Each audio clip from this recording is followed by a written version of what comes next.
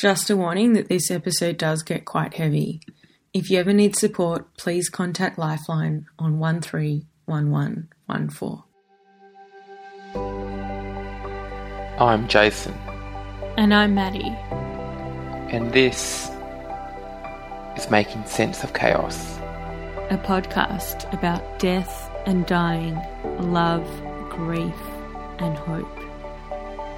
On our show, we talk to all kinds of people who, through various trajectories, have found themselves trying to explain the unexplainable. Trying to accept the unacceptable. Trying to make sense of chaos. Hey guys, just a quick announcement before we start. This podcast now has an Instagram page. It's called Making Sense of Chaos, all one word. And we'd love to start a little community over there. So if you could give us a follow, that would be awesome. Now, back to the episode.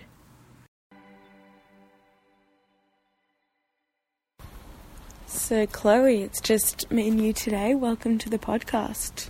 Thanks, Maddie. So Chloe, why don't you describe yourself, tell listeners a little bit about who you are as we sit in your car on this very hot 30-something degree day where I made you record the podcast. Yes. Well, I'm Chloe.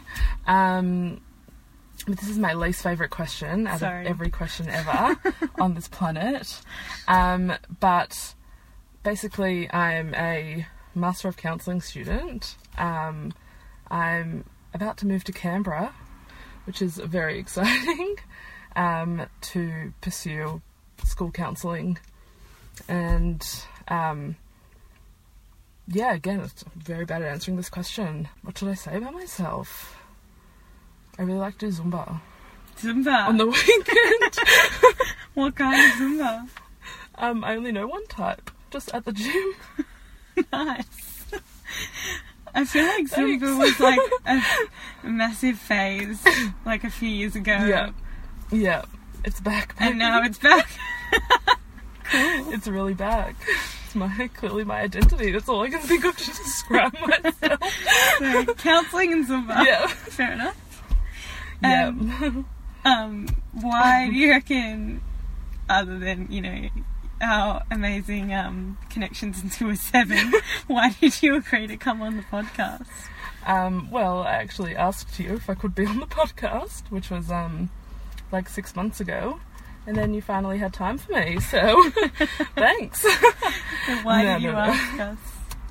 No, I was, it was a Saturday night and I was listening to one of the episodes, and Do you remember which one? Yeah, it was actually Gemma's one.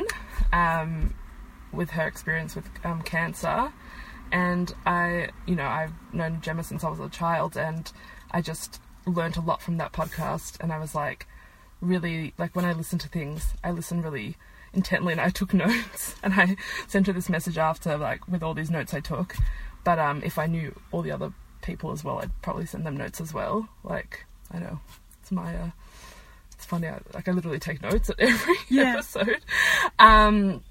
But I thought, I have experiences in my life that I would love to share on your platform, which you've so kindly and, you and Jason have created. And it's really, I think, making change in the way we talk about things. I remember in your first episodes, you spoke about, the intro was about, talking about everything but dinner talk, dinner table talk. I think it's changed a bit now. But I was just this is my jam. Okay, so let's go the complete opposite of dinner table talk in your life. Yeah. So what would go on that list? The opposite of dinner table talk? Yeah. For your life. Well, we'd go with, grief is, a huge topic in my life. Mental health and, mental health beyond anxiety and depression, which are obviously two very common and valid mental illnesses, but I have experiences beyond that, and I was only taught to really be able to talk about those two. So, you know, my experiences beyond that. And yeah, I just... Yeah, so those would be the main two. Yeah, I guess, the main two, and just, I guess, just, like, perspectives on life. And it's funny, like, I'm a 23-year-old person who, like, has so many thoughts on death, and actually, you know, as we were talking about before, like, actually in Judaism, it's really, it's not very, acceptable to have all these, like, thoughts on death all the time when, like, you're young, you know, you've got a life to live, enjoy it, like, you know, don't think about the end per se, like, it's very, but, you know, I have been thinking about, like, the end of my life since I was, like, I'd say, like, 8 years old. So it's like, yeah, I think about that and would love if I had, like, an open network to talk about that with all the time as well. But, yeah, so 3 things. So when did you start thinking about grief in the way that you think about it now? Well, like, I've had, so basically I started thinking about, I know, like, death and grief are, like, 2 separate things, but grief can come from death. But I started thinking when I was really young about death, due to, like, at 8 years old, I was just a very sad, like, person, a sad child, and I always, like, I was just always thinking about, like, when am I not going to be sad? And I had, like, you know, like, quite a fair bit going on for, like, a child in my household. And I actually grew up, like, my mum was really sick, like, my whole childhood.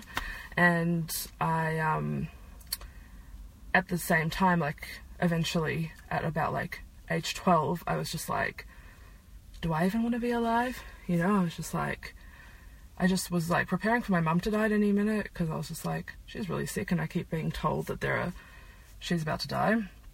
And then, like, I kept feeling like I wanted to die.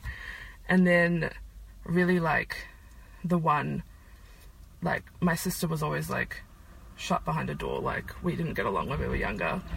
So I didn't really think about her much. But then the one, like, stable sort of person who I saw as like a sort of a reason to live was, like, my dad. And he really, you know, he was off working all the time, but he, like, really held up the house. And then that was, like, how I related to grief until my dad suddenly died in 2017. And now I have experienced grief in, like, a different way.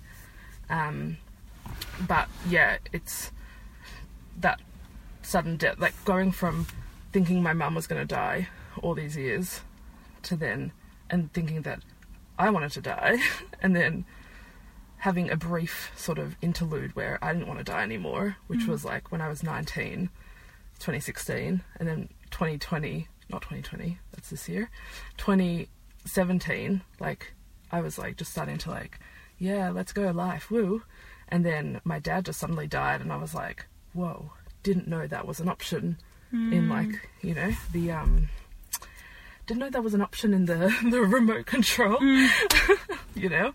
So, that's, yeah, and that just opened up a whole new world of mine, and, like, the world, sort of, like, the context that I currently live in, yeah, which is informed by the past, of course, but it's, yeah, different every day. Yeah.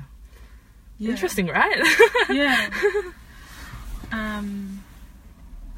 Yeah, I guess, you know, when they talk about, when people talk about death, they say that it hits hardest when you have no time to prepare.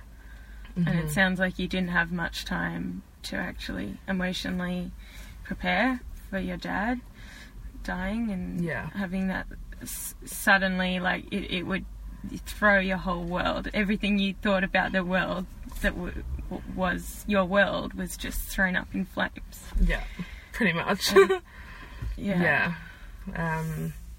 Yeah, 100%. My dad died very suddenly. Like, he died at the gym one Sunday morning. And, yeah, it was just really not many warning signs. Like, he just had, like, a massive heart attack. And I was like, way to go out, you know? Wow. But, like, Have yeah, you it had was really heart just attacks the in end the of it. past? No. He had, like, a whole family, like, his whole side of the family have pretty much died from heart disease. So, I know in the few weeks before he died, he was prescribed cholesterol tablets, but I don't believe he was taking them. Who knows why. And, yeah, he was meant to go to the doctor to get a heart check and everything, but I think because his parents died when he was young both from heart-related problems, that I think it was really just fear-driven. And, you know, there's nothing scarier to some people than facing your own mortality and thinking maybe of, like, putting your kids, like, in the same position that, like, he was in as a child, as a young adult, maybe.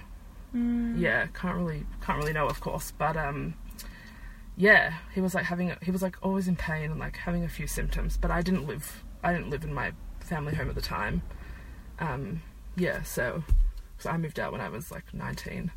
So, yeah, I wasn't really there a lot in the few months prior. But, yeah. So if we go back to that day, Yeah. Is it okay if we go Yeah, back to that? absolutely. Yeah. So where were you at the time? How did you find out?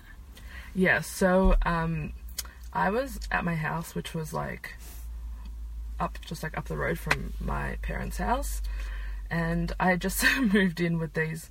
I, like, had gone out my comfort zone. Like I mentioned before, that, like, at 19 I was like, yes, let's live life. Yeah. So I was like, all right, I want to live with, like, 2 random people and, like, get to know, you know, like, go out my comfort zone and do that. So I just moved in with these 2 lovely ladies. Like, that sounds such like a weird phrase, lovely ladies. These 2, like, lovely people. Like, I'd say a month or, like, 3 weeks before it happened. And it was really just a chill morning. I was just, like, downstairs, made this amazing smoothie bowl, and I used one of those, like, coconut bowls, which were, like, the rage at the time, like, made out of coconut shell. And I took, like, an Instagram, and I was like, look at me in my coconut bowl. And I had just, on the Friday, he died on a Sunday, on the Friday I had just finished, like, a peer work certificate thing, like a qualification-y thing, and I was so excited because I was like, this was, like, my new life, you know, like, I always think about my life starting at 19 years old, so I was like, I'm so excited. Like, I was studying social work at the time. I was like, I'm going to be a peer worker, I'm going to be a social worker, this is going to be so great. I was so happy that day, like, what on earth? And it always happens like that. You're always so happy before something terrible happens, I think.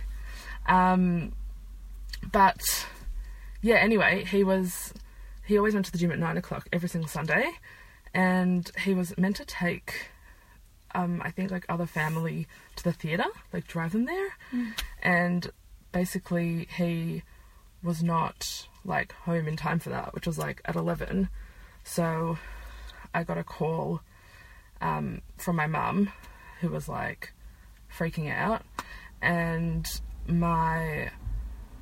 and then it was just this whole thing. I didn't live with my sister at the time either. Like, she lived with her friend in another house. So, like, we were all, like, apart. And I was just on the phone, like, my mum, my sister, you know, all around. And I was just like, everyone chill. Like, my dad's a helper, you know. I was like, my dad's gone in the ambulance with someone to the hospital because, like, he's gone paramedic and he's doing the CPR and he's doing the, like, legit, like, the strangest thing to think now that I think of it. But I'm like, you know, that's, like, so classic my dad. He would go into an ambulance and help someone get to the hospital. So I really just, like, was staying positive, and I was like, it's totally just that, you know? And what were they saying? Like, my family was really just, like, we were all just as confused as each other. And, like, it was all just a big, like, there wasn't really much, like, structured communication. It was all like, I'll call the hospitals, like, I'll do this, whatever. And because I like to know things that are happening, so I said, I'm going down to the gym and I'm going to see what's happening. And so I went to the gym, and there was a sign on the door, and it said, like, due to a emergency, like, we've shut. So I was like, oh, like, I sort of thought, oh, it's confirmed, like, my dad's gone to help someone. And then I saw his car in there, and I was like, oh, like, his car's there, like, he's gone in the, like, with the paramedics to the hospital. And can we just, like, I just need to say here that, like, I just assumed that someone had gone to the hospital, right? And that my dad was in the ambulance. Like, I didn't think it could be any other situation, which is, like, really weird, right? Like, when you think about it. But, then I ended up door knocking across the road, and I was, like, knocking on everyone's doors, and I was like, do you know what happened at the gym? And all this stuff. And they were like, oh, there was a fire truck here. Like, you know, they didn't look like they were really rushing, so probably everything was fine. And I was like, oh, maybe there was a fire, and he's just somewhere. I still didn't think he was dead, right? Like, super interesting. And I assume, like, everyone was calling his mobile at the time and calling around. Yeah, true. I actually didn't call his mobile once. I'm sure other people were. Good point. Were you calling anyone? Were you calling hospitals? Or? I called Caulfield Police Station, and I was like, I want to report someone missing. And they were like, how long's it been? And I was like, an hour. They were like, lol, no. You know? But I said, oh, but can you check if there's any ambulances that have gone to, like, any of the hospitals around? And then they were like, yeah, we can help with that. So they, like, helped with that. But anyway, and then on the door at the gym, I saw, like, a number for, like, the owner. They were like, so I called that number, and he was like, he picked up, and I was like, hi, like, I'm Eugene's daughter, just wanting to know what's happened at the gym, you know, like, I see his car here, whatever. And at this point I was, like, getting a little more, like, stressed. I was like, something's obviously wrong, right? And then he was like, look, like, I don't really know what's happened to him, but, like, he's gone in the ambulance. That's all he said. So I was like, is he helping someone? Still very committed to that story. And the guy was like, no, like, he's gone to the hospital. I was like, is he dead? And he's like, look, I don't know, like, I can't really tell you. So I was like, can you just tell me, like, if he was conscious, like, you know, when he was leaving in, like, the ambulance? Like, we're so confused, we've got no idea what's going on. And he was like, yeah, look, I think he was just nervous to tell me, like, my dad had died. But he was like, yeah, the paramedics were working really hard on him. So I was just like, okay, thank you so much, like, bye. And then I just thought, you know what, like, I kind of think my dad's dead now. So I just drove to, like, my parents' house, and when I got there, like, the police were there. And I was like, literally, out loud, I was just like, oh, for fuck's sake. And then, like, that's literally what happened. And then they were like, he's dead. I was like, yeah, duh, like, you're standing at my door, like, obviously he's dead. Like, police don't come for fun, you know? Yeah. So I tell this story very, like, I've told it, like, so many times, because, like, everyone, you know, like, after someone dies, like, everyone wants to know what happened. And, like, I was really the only one that was, like, not sitting in a house at the time. I was, like, out there trying to figure it out, like, you know, Detective Clubby. So, yeah, like, it's very, you know, like, I really was just, like, I don't even know if I could swear on that, sorry. No, you can swear. Thanks. But really, I was just, like, I saw them, and I was just, like, I really just thought, like, oh my gosh, like, why does this need to happen, like, right now? I was just like, why, you know? Like, there was no, like, dramatic reaction by me. I was just, like, walked into my sister, and I was like, oh gosh, like, here we go, you know? Like, I just, you know, like, as I said before, like, we had a very, like, interesting, like, I spent my whole, like, childhood, like, facing death, and, like, thinking that I was going to, like, dealing with, like, imminent death, and then, like, dealing with, like, an actual death. I was just like, oh, this is what it feels like, you know? So, And did it feel anything like you imagined it? I just remember being like, I think my first thought was really like, Well, actually, my first thought, it's kind of funny, but my first thought was like the past year and a half of my therapy with my psychologist was a waste of time, because all I did was talk about my parents and like my like issues with my dad and like my mum. And that's like the first thing I said to my sister. I was like, that was a waste of time, all that therapy. But apart from that, I just felt like I honestly felt like I was just already thinking about the future. I was like, this is going to be so hard to deal with. You know, I was thinking like, am I going to want to like die again? Is this going to like push me over the edge? Like I was kind of just went into this like, it sounds really like self-absorbed, but I went into this like immediate panic about myself. Like actually, because I've sort of like was raised to like get over things really quickly. So as soon as he died, I was like, all right, he's dead. There was no like, I had no period of like disbelief. There was no like, I believed it straight away. I was like, all right, like what do we do to like move on? Like straight away, right? It was like super weird. Yeah. And then obviously like the days following like were really hard. Like I would wake up crying and I was just like, oh, like why does this have to like happen? Like what, you know, like you miss, like obviously like I missed my dad at the time, right? Like I never asked why, because I've always believed, you know, like I've always believed like if it happens, if things happen and they happen and there's no why, there's just things just happen, is what I've always seemed to believe. But like I just, yeah, sorry, I feel like I'm going really like wild with this question, but so you were able to accept it pretty quickly, yeah, like without fighting the reasons why and why. I'd say like acceptance and sort of believing it are like two semi-different things to me.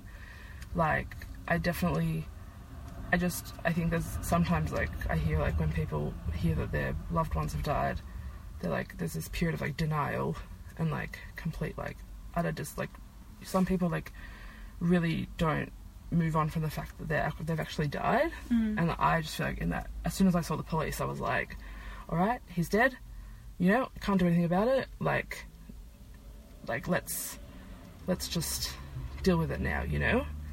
And then I feel like acceptance to me is like accepting like everything about the death, everything that comes after the death, everything that I'm, you know, like having to deal with ongoing to deal with it. Do you know what I mean? Yeah. Sort of the way. Yeah. Acceptance is like the bigger picture. Yeah. The domino effects. Yeah. Yeah. So would you say that acceptance is the grief process? That's a great question. Yeah, probably like, when you put it like that, like it probably is a good summation of it. I think that acceptance is like very ongoing, like it's very, you know, for me at least, it's every time something comes up like a milestone, or, you know, where I'm like, oh, it'd be so cool if my dad was here. I have to like, it's kind of like a new process to like accept that he's not going to be here for that. Or when I think about like this, you know, like this great adult relationship I always wanted with him that like I'm never going to get, I was just like, you know, like it's sort of like this ongoing realization, and like I just have to keep, it's like acceptance isn't just like a thing for me that happens and then I like move on. It's like ongoing. I have to remind myself, you know, like I've got to like, but yeah, I think that pretty much is the process. It's like feeling things, maybe like it's like feeling things about the death, grieving it, like just being with it, but then like accepting that it is the way it is at the same time, like while also struggling. And then I guess like it sounds like at every new like life stage, then there's a new cycle of acceptance that you have to start at square one again. Yeah, it does feel like that sometimes, definitely. Yeah. yeah, I think, like, I've had to... It's also, like, accepting the... Yeah, it's interesting that we got to the word acceptance. Like, never even thought about, like, this. Things come out. But it's really, like... Yeah, I just... Yeah, what you said is, like, a pretty good summation. How do you... Because you mentioned that when you were younger, from around the age of 7, you said that you had that obsession with your own death and wanting to die, and then that's kind of stopped around the age of 19. And how did your dad's death change or not change those thoughts around your own death? Great question. I think that I definitely, like, at many times during, like, that first period from, like, around, like, 8 to 19, like, there was a lot of deep, dark moments where I was like, you know, like, I really want to die. And then after, like, I feel grateful that I had this buffer at, like, 19 where I was like, I actually feel okay to, like, be alive now. And, like, I had this, like, optimism. And then when my dad died, it's like it didn't come back. Like, I didn't feel like I didn't feel like I wanted to die.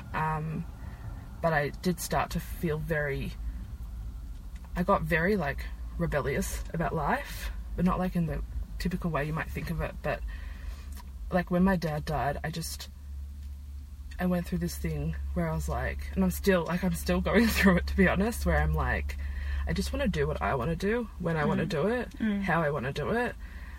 I don't want to have to, like, start at the bottom and work my way to the top, and then just, like, I don't want to have to feel certain ways. Like, I just, like, which is such a classic, like, millennial thing sometimes, where it's like, I just want to, it's like instant gratification thing.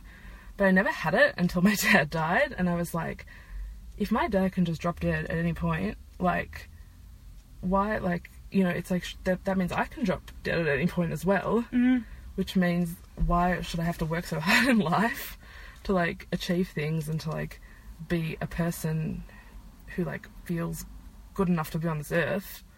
Do you know? It's like, that's really, like, the major change that's happened. So it's like, I want to be alive. Like, life is great, you know, in general. Like, I love my friends. Like, I love, like, growing, you know, and, like, being alive to, like, see great things, you know, that you see when you're alive. But it's like I go through it and I'm just like, why? The thought that most often comes up is like, I'm happy to be alive, but it's like, why is it so hard? Do you know, like, that's really... Why is it so hard to be alive? Yeah. Like, not, like, in a suicidal way. Just, like, in a... It's just, like, in a...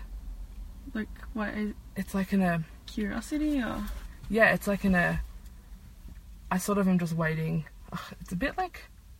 Let me collect my words. It's, like I'm sitting here being... It's, like, I'm sitting here thinking my life could end at any point. Not... through suicide, because that was the only way I'd ever thought of my death. I'd never thought of it through any other means. But then now I don't think of it through suicide anymore, but I think of it as, like, there's nothing stopping me from, like, getting a terminal illness or, like, dropping dead. Sure. And I'm just like, it's like, I'm sort of just, like, waiting for it to happen. Yeah. As a result of, like, my dad dying, and then it's kind of stunted my, like, ambition and, like, my desire to really achieve things, and to, like, achieve things in life, and to wait. It's true, you know, and, like, well, it's like a beautiful... I don't know if I'm making sense. No, it's like in a way, it's like you've got this enlightened impatience towards life because you know how fucked. Yeah. You know that things can end in an instant. Like, it's reminding me, I don't know if you listened to Gideon's episode. You know Gideon? I did. Yeah. A while ago. And he said this part about which I'll never forget. He said something like, you know, you get let in on this secret that no one else your age knows about. He was around the same age as you. Yeah. At 18, I think. And this secret that, you know, your parents are going to die and everyone's going to die. And like, it's just like, what? It's like, until you get let on in that secret, the whole world is a different place. Yeah. And 100%. Yeah. So interesting. Yeah. So for you, what was it that brought the change in terms of feeling suicidal and not feeling suicidal? Like probably mostly therapy. Yeah. Like going to my psychologist. Like basically like. But what was it that, because it's not just the psychologist, true. What was it? It's me. Yeah, what was it that you figured out about yourself? Well, I basically just figured out that I wanted, like, from what I can think, like, I just feel like I've figured out that I wanted to live, and that it's like why I really just figured out that there was good things, like, in life that I could, like, be a part of. And I think that, like, I had an experience on my gap year, which probably formed, like, which helped me towards this, this shift where, like, there was, like, a social worker as part on my, like, program. She was, like, one of the the heads of the program, and she, within, like, I'd say, like, 2 days of meeting me, knew that, like, there was something up with me, you know, like, it was, like, it was interesting because it's, like, a bit tangential, but, like, it was really interesting because before I actually went on my gap year, there was this whole debate between my parents and my psychologist at the time. I went, and then, like, obviously, like, you don't go overseas and suddenly don't become depressed and suicidal. You're just it's the same, just in a different country.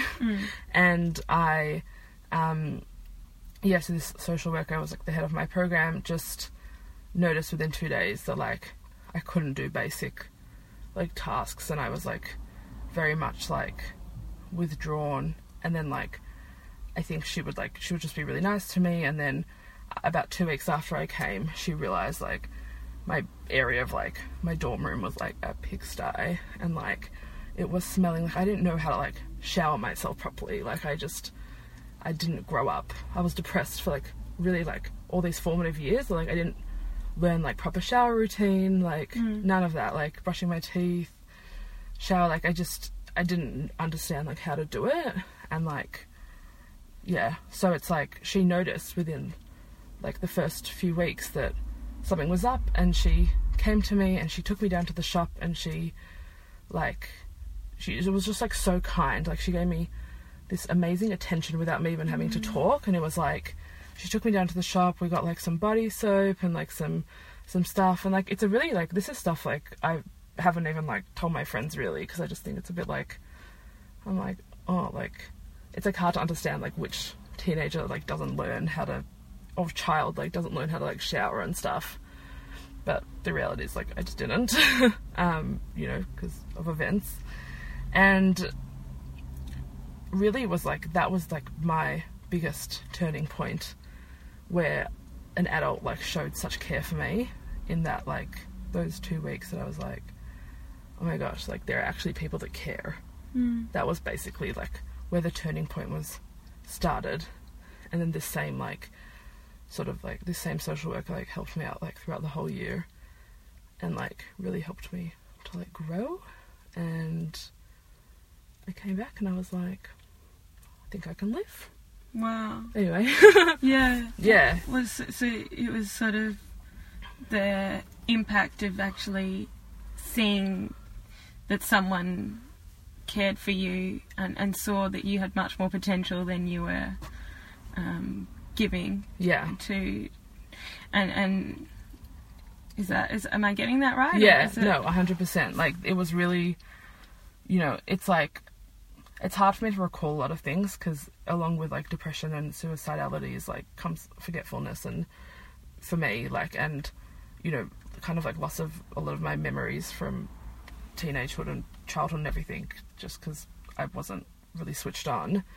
But it's like, that's really the one moment where I was like, I thought, oh, like, this is the first time that I feel like this adult is like someone who just understood me, and they didn't even know me. And I just understood the power of like people that care in that moment. I think with parents, it's really hard when you're a teenager or a child to like understand that your parents do care for you in like whatever capacity. And I think that I always knew that like my dad cared about me, but the reality of that was that my dad like had to work a lot and was like not home very often, and like my dad was like going through a lot of his own things from like his childhood that he never got help for, that just meant that he was very like blocked off emotionally. So like he did his best to like support me, but I think that I needed someone who supported me in the way that I was receptive to more. Do you know what I mean? Like, so as soon as I saw that, I was like, whoa, that's life. Interesting. And what about your choice to go into a helping profession as a counsellor? Yeah, it's definitely like I want to work in the schools, like in a school setting, because why school setting? Like school was just a very tough time. Like attending school depressed and feeling suicidal was like very difficult, with like no one around really knowing or like understanding. If like I didn't feel like anyone understood me, which is like not abnormal for young people anyway. But yeah, I just felt that I wasn't really listened to, or I didn't really get the attention I was like seeking from the school. And you know, I had really interesting experiences in like year 12 where like I actually like cheated on a sack in year 12 and I got caught out. And like year 12 was like the worst year like ever, and it was like I ended up like cheating, and I was like social action captains. They were like, you know, they were like threatening me to like strip my social action captaincy and like making me sound like a really bad person, whereas like I'm just at home like struggling my, you know, my butt off, and like I don't have the brain space to write my essays. You know, I need to copy them from online, or like I need to, yeah, like this thing was, I took someone's from the printer and didn't have the brain space to think that they would find out that I copied someone else's essay. So sorry to the person. But it's like everything in school that like was like wrong, like inverted commas, like with me, it was like disciplined instead of explored. Exactly. So that's really motivated me to work in the schools, to like be a type of school counsellor and like school, just like staff member, that I know that if there's like a me in a school, then it's like represents like accountability and like listening and not fobbing, you know, children off, basically. So yeah, that's really where my drive to be in the schools come from. Because I guess there's so much loneliness that kids face when they're going through mental health challenges while they're at school. Like the loneliness of, you know, trying to fit in with friends, trying to even make friends, and even once you've made friends, being yourself around them, or even figuring out who the fuck you are as yourself.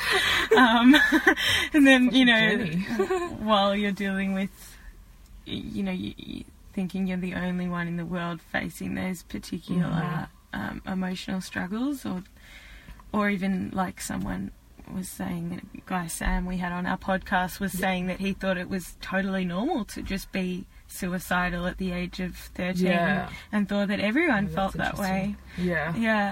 But it's like real profound kind of isolation and loneliness, but like so is grief. And I guess I'm wondering how they compare in your perspective. Yeah, I have thought about this. I think, well, like, if we're talking about, like, compared when, like, from, like, loneliness as a child to, like, grief as a more young adults. Yeah, and that loneliness of grief as a young adult. Yeah, true. I think that I found, like, I remember, like, sitting with my psychologist, like, after my dad died, and I was like, she was like, I said something first, but she was like, I just feel like this isn't the hardest thing you've ever been through. And I was like, that's exactly what I'm feeling. Like, I just feel like, like, once I sort of thought about it all, I was like, I knew that I'd got this, but I just think that I think that I had more resources in my brain and, like, in my sphere as a young adult going through, like, the loneliness of grief than I would have, like, as a child. But I did have, like, some really tough experiences, like, throughout, like, of loneliness, grieving my dad, like, in the early days. But it wasn't so much early, it was, like, 3 months after, when I felt like everyone had forgotten. And it was just such a common experience. And I was just sitting there, like, on my bed one day being like, what is, just feeling, like, so alone. And really, that was, like, probably the peak, I call it, of, like, loneliness, where I was just like, I don't know how I'm going to deal with this and all that. But then it's like, I could go to my sister and talk to her. I could go to a friend and talk to them. And that just, like, eases the burden. Do you know? Like, more than it could have at any other point in my life.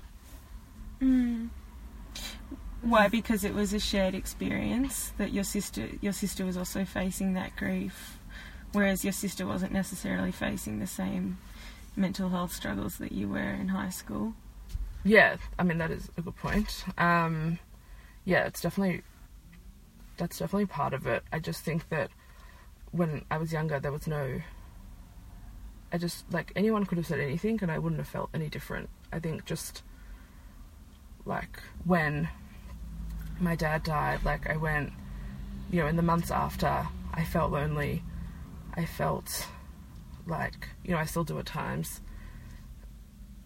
But I just feel like I knew that I had people around me that I could talk to, which I just didn't feel before that. It's really, like, it's a really simple answer, but I think it just comes with age. Yeah. For me. Yeah, I wonder whether you gained some kind of mental strength from going through all those experiences as a kid. Like, 100%. You developed some kind of foundation. Oh, yeah. Absolutely. Yeah. Like, it was, I think that is something I think that I was, like, lucky for, in a sense, that I had something already as a 20-year-old, I had other really tough experiences to compare. To compare this grief to. Right. Yeah. There was perspective on it.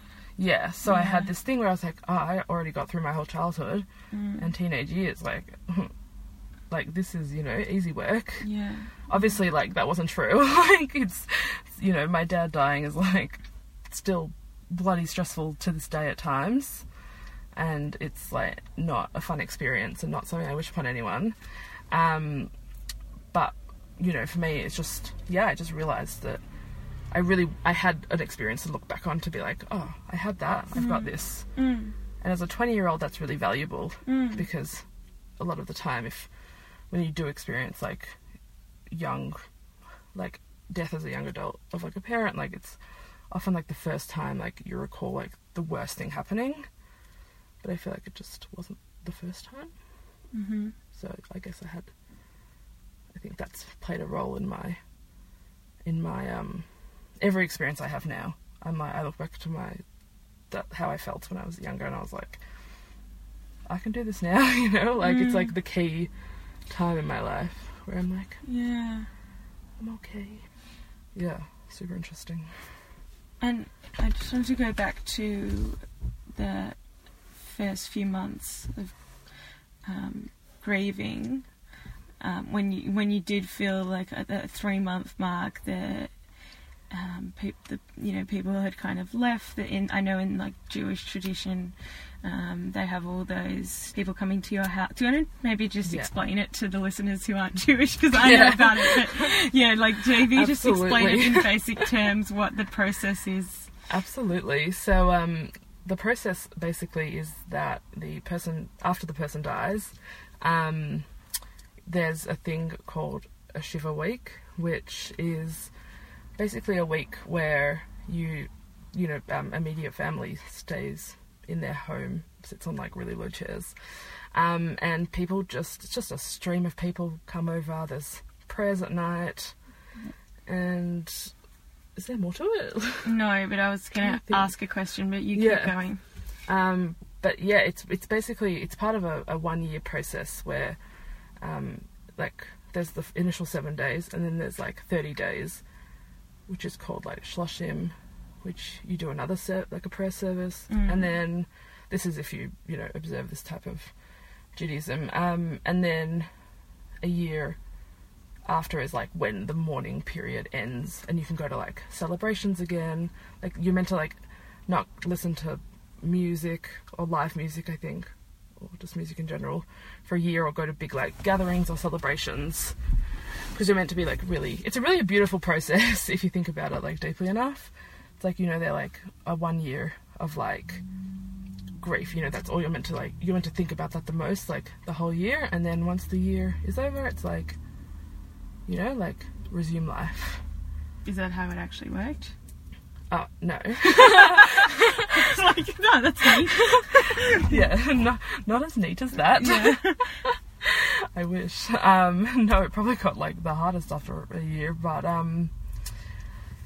yeah. What was the was there a question there? Yeah, well, I was going to interrupt with a question. When you said stream of people, yes, what was that like?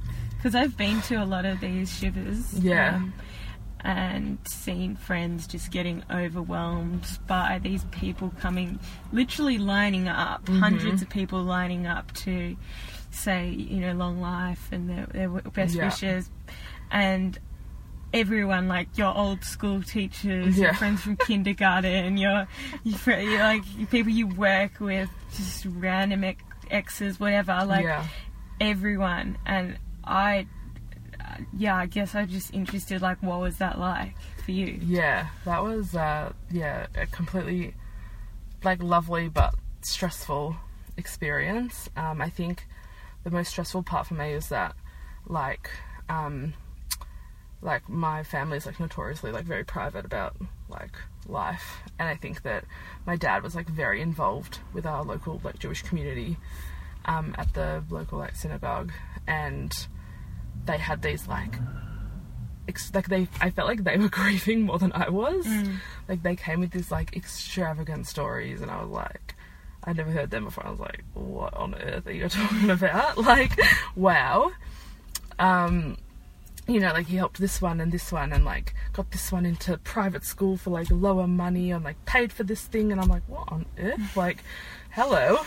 And so I literally for a whole week was just listening to those like stories like over and over and over, which was lovely. But I was just really overwhelmed at the end, and I think I actually left that week questioning my relationship with my dad, like from being like, I felt really sad because I was like, all these adults have had like adult relationships with him, and then I was like, oh, I can't relate, and even now, like I was at dinner with my cousins the other week, and my cousin who's like 40, she was like, yeah, and like your dad told me to do this, and I was like, oh, it's kind of like sad for me, like, that you didn't see that side of him. No, that like I'm not gonna like have that sort of like support, right, for like adult decisions. Yeah. But yeah, like the stream of people was just like, it really was like, it was great. It's so comforting. Like we're so lucky as like to have community is like a wonderful thing. Like, no one ever like. I think I'm grateful for community in general, like in whatever form. But it was stressful and I was like, I just left that week being like, whoa. Because was I even close with my dad? Yeah, you know? right. Because everything's on display. Like, Yeah. all your emotions are... But then I guess because it's on display, you're probably not able to just authentically grieve and Yeah, not be at by all. yourself in the emotion of it. Because you're constantly around people. Yeah. Yeah, and like my default mechanism is to laugh when I'm in like stressful situations, and Same. yeah, right, and I just like kept laughing, and like there's this like prayer they come up to and everyone lines up to like say this thingamabobby to you, Yeah. and I just like kept laughing, and it's so rude. Like Yeah, I'm yeah. sitting on this chair, they're all being so nice, they're all like really like sincere, and I'm like by like the 10th person out of like 150, I'm like, me and my sister were just like pissing ourselves. Yeah. Yeah. We were like, honestly, we were just like, oh my gosh, like, yeah, What it's pretty funny. What, laughing because... Because it's like, people are coming up to us and saying this line of prayer that just, I don't even know what it translates to. It's something like, something in Jerusalem, like, I God don't know. is great. Yeah, Something, yeah. something of the sort. It's like, like in the gates of somewhere, like, And why... it's a standard like Jewish thing to say. Mm. It's like the way of expressing like, I'm sorry for your loss. Mm. But we were just laughing because we were like could be thinking of like 100 better things to do right now, like going for a drive or like going to bed, or like, you know, I don't know. So it just was really the opposite of funny. comforting. It was like weird. Yeah, The weirdness of yeah, like, sitting there and not feeling aligned with yeah, where they were at. yeah. I think it probably was a bit of that. Because Gideon, who I'm really close with, said that he was the one who came on the podcast earlier. Yeah, And he said that he often ended up in these rituals and processes and even like social events, he ended up comforting the person more than them comforting him. yeah. And so that's what this kind Absolutely. of sounds like. That Yeah, 100%. you were just like sitting there so Yeah. they could do their thing that was making them feel better. Yeah, 100%. While you weren't really, yeah. 100%. Like, Yeah. that's also just like emotional. I think like my default is like emotional deflection at times. Like, and I just was like, would have rather give people the attention for them rather than have people like ask me, how are you doing? Because like those questions, like, how are you doing? I'm like, how do you fucking think I'm doing? Like, it's been 3 days. Like, you know. Sunshines and rainbows. Yeah. Like, they're all so well-meaning, but I just didn't want to answer that question over and over. Like, how are you doing? People like would come and be like, oh, like, you know, are you gonna live with your mum and take care of her forever? I'm 20 fucking years old. Like, go away. Yeah. And then I was like, people sitting in your house 3 days after this person's dead, you haven't thought about a thing other than I'm bloody tired, and you've got people shooting you with questions like, you know, like asking my mum if she's going to downsize. I'm like, mate, are you like off? Like, I'm just like, hello. It's just like ridiculous questions that come out of people's mouths, and I, again, like, maybe it's well-meaning, I don't know, but I was just like, I just tried to like not let people ask me how I was, because I knew that I would not be like answering the question I felt like I was gonna like be passive aggressive and like rude. So I was like, I'm just gonna talk to you all about how you're feeling, and that'll make me feel better. You know, Flip it. not give myself the chance to be rude and then feel bad and then apologise, and Yeah. you know, just Yeah. like so classic me. But So what would you, if a close friend of you experienced the death of a loved one, what would you be doing maybe differently to what you would have done before you lost your dad? yeah, I think that I have had a few like close friends who have lost their parents since my dad died, and Oh, wow. I think that, well, anyway, that's really not the point, but I just prefer to, start again. I, like, it's like a really good question, because it's like, you don't, like, it's so funny, because, like, I'm an overthinker, so it's like, I always, like, overthink the way I support people, but really it's just listening to the person, and being, like, there to like, to really like act, basically not to make false promises.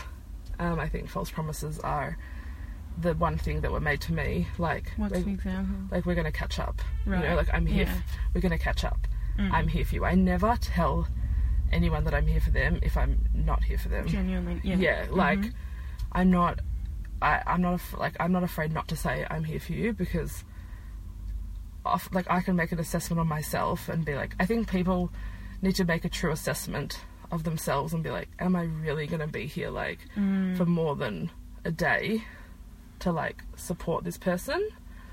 Am I, you know, it's kind of just like, I think that when death happens and, you know, illness and anything, and you know the person from, like, an 8th degree, you just want to be there for them, you know, like, you want to help, you want to support. But I think that it can be quite counterproductive to, like, just message someone being like, I'm sorry for your loss, I'm here for you, when you could just write, I'm sorry for your loss. Yeah, it's you such know? an empty Yeah. promise. Yeah. Because for me, because I have, like, a history of feeling, like, quite alone, I got, like, very hopeful every time someone was like, I'm here for you. And then it turns out that, like, really none of those people were, like, actually here for me. And I was, like, started questioning, like, people a lot more. And that definitely has stuck with me. But, yeah, really long answer to the question. But, Oh, that's really yeah. I think- powerful. I've never heard that before. And Yeah. the more that I think about it, that's such a powerful Yeah. thing to not make those promises. Yeah. Yeah. Empty platitudes. Yeah, exactly. Also, you know, like, I think when you do want to be there for someone, but, you know that it's not going to be long-term necessarily, I think saying, like, what you actually can do, be like, I can bring you coffee, you know, tomorrow. It's like, Being exact. yeah, like, that's not promising anything else. That's a really lovely act of kindness. And then the person will appreciate it in the moment, because you need immediate support. You don't need everyone to be your long-term bestie, Sure. you know, but it's like, you don't need empty promises either. So, Yeah, that's beautiful. yeah, Yeah. I've learned to really scale back on those, because I think that Yeah. that's how it's very common to approach people like that in tough situations. Yeah. Yeah. Yeah. And I guess, it becomes more about that person meeting their own needs and curing their own discomfort than the actual person who's grieving. And Yeah, exactly. I think it's all really well-meaning. I think it all comes from a good place at the end of the day. Yeah, I would like to say that I think that a lot of people would agree with this empty promise thing. Yeah. You know, like, we feel the most comfortable trying to give the support and just, you know, but yeah. But yeah, like, it's not about your comfort in that time.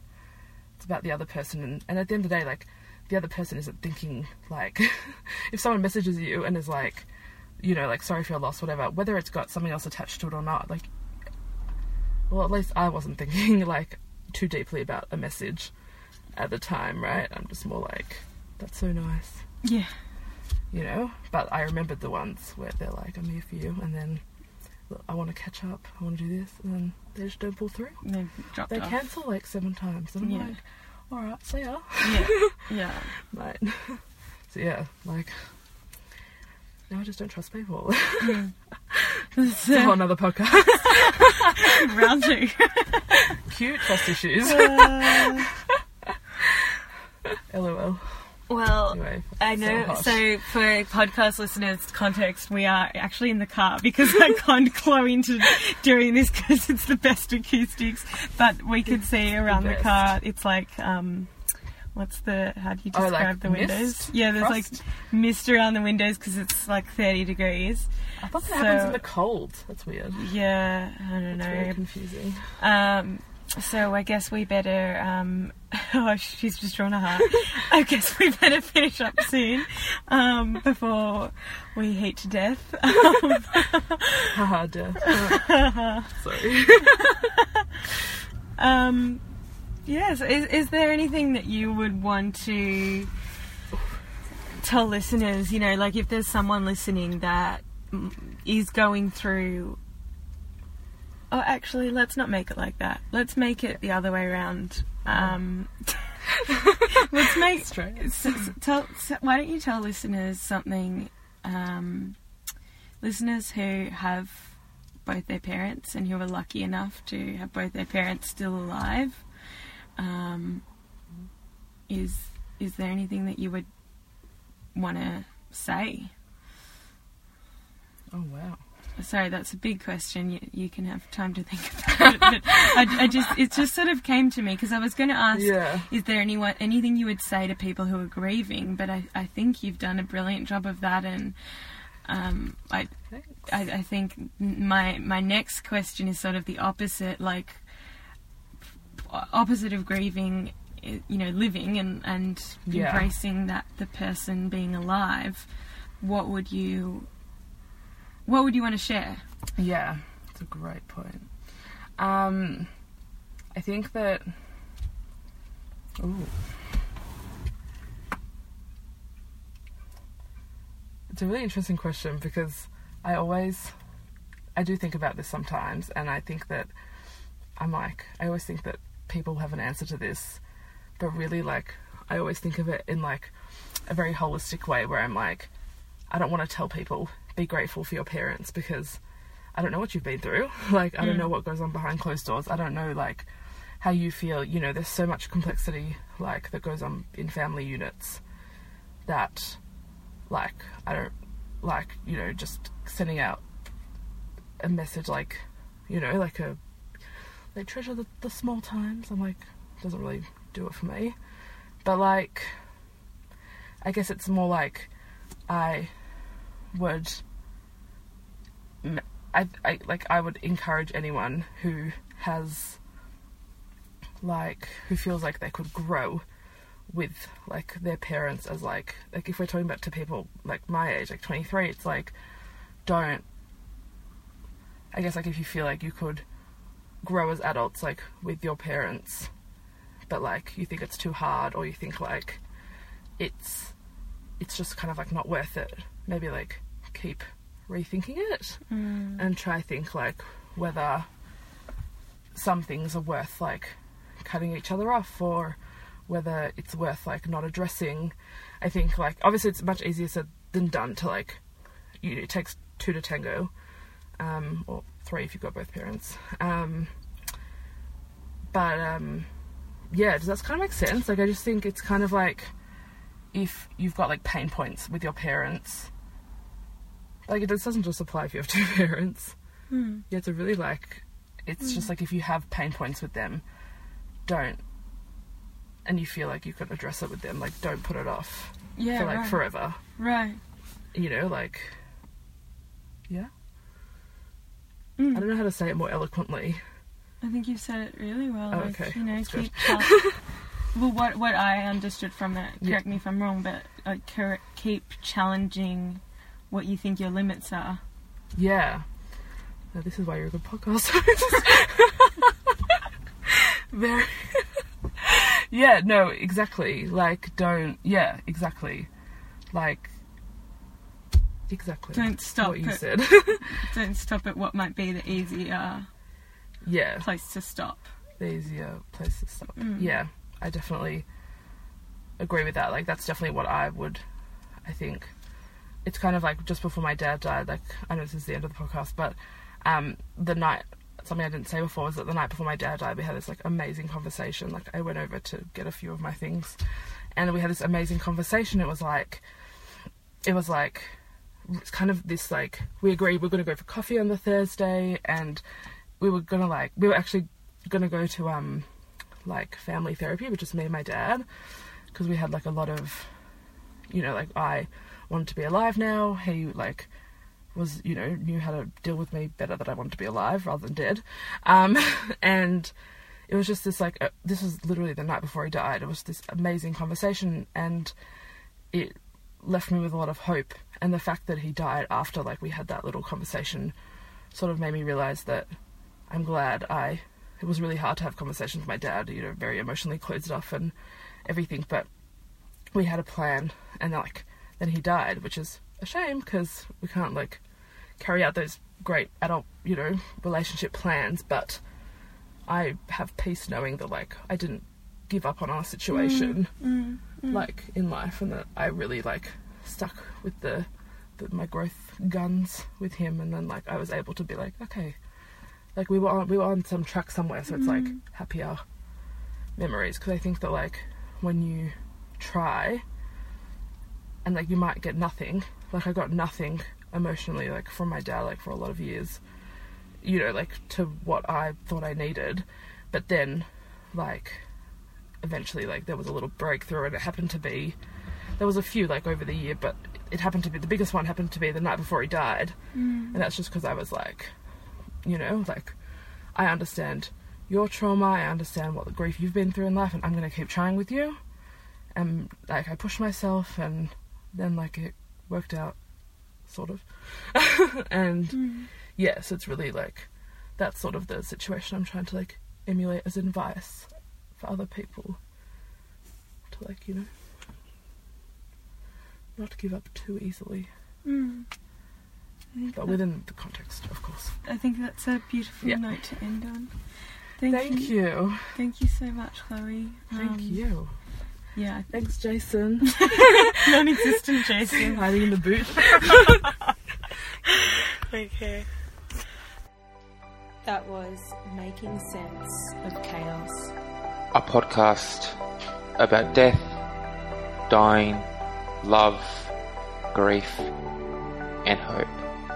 Thank you for listening, and we'll see you next time.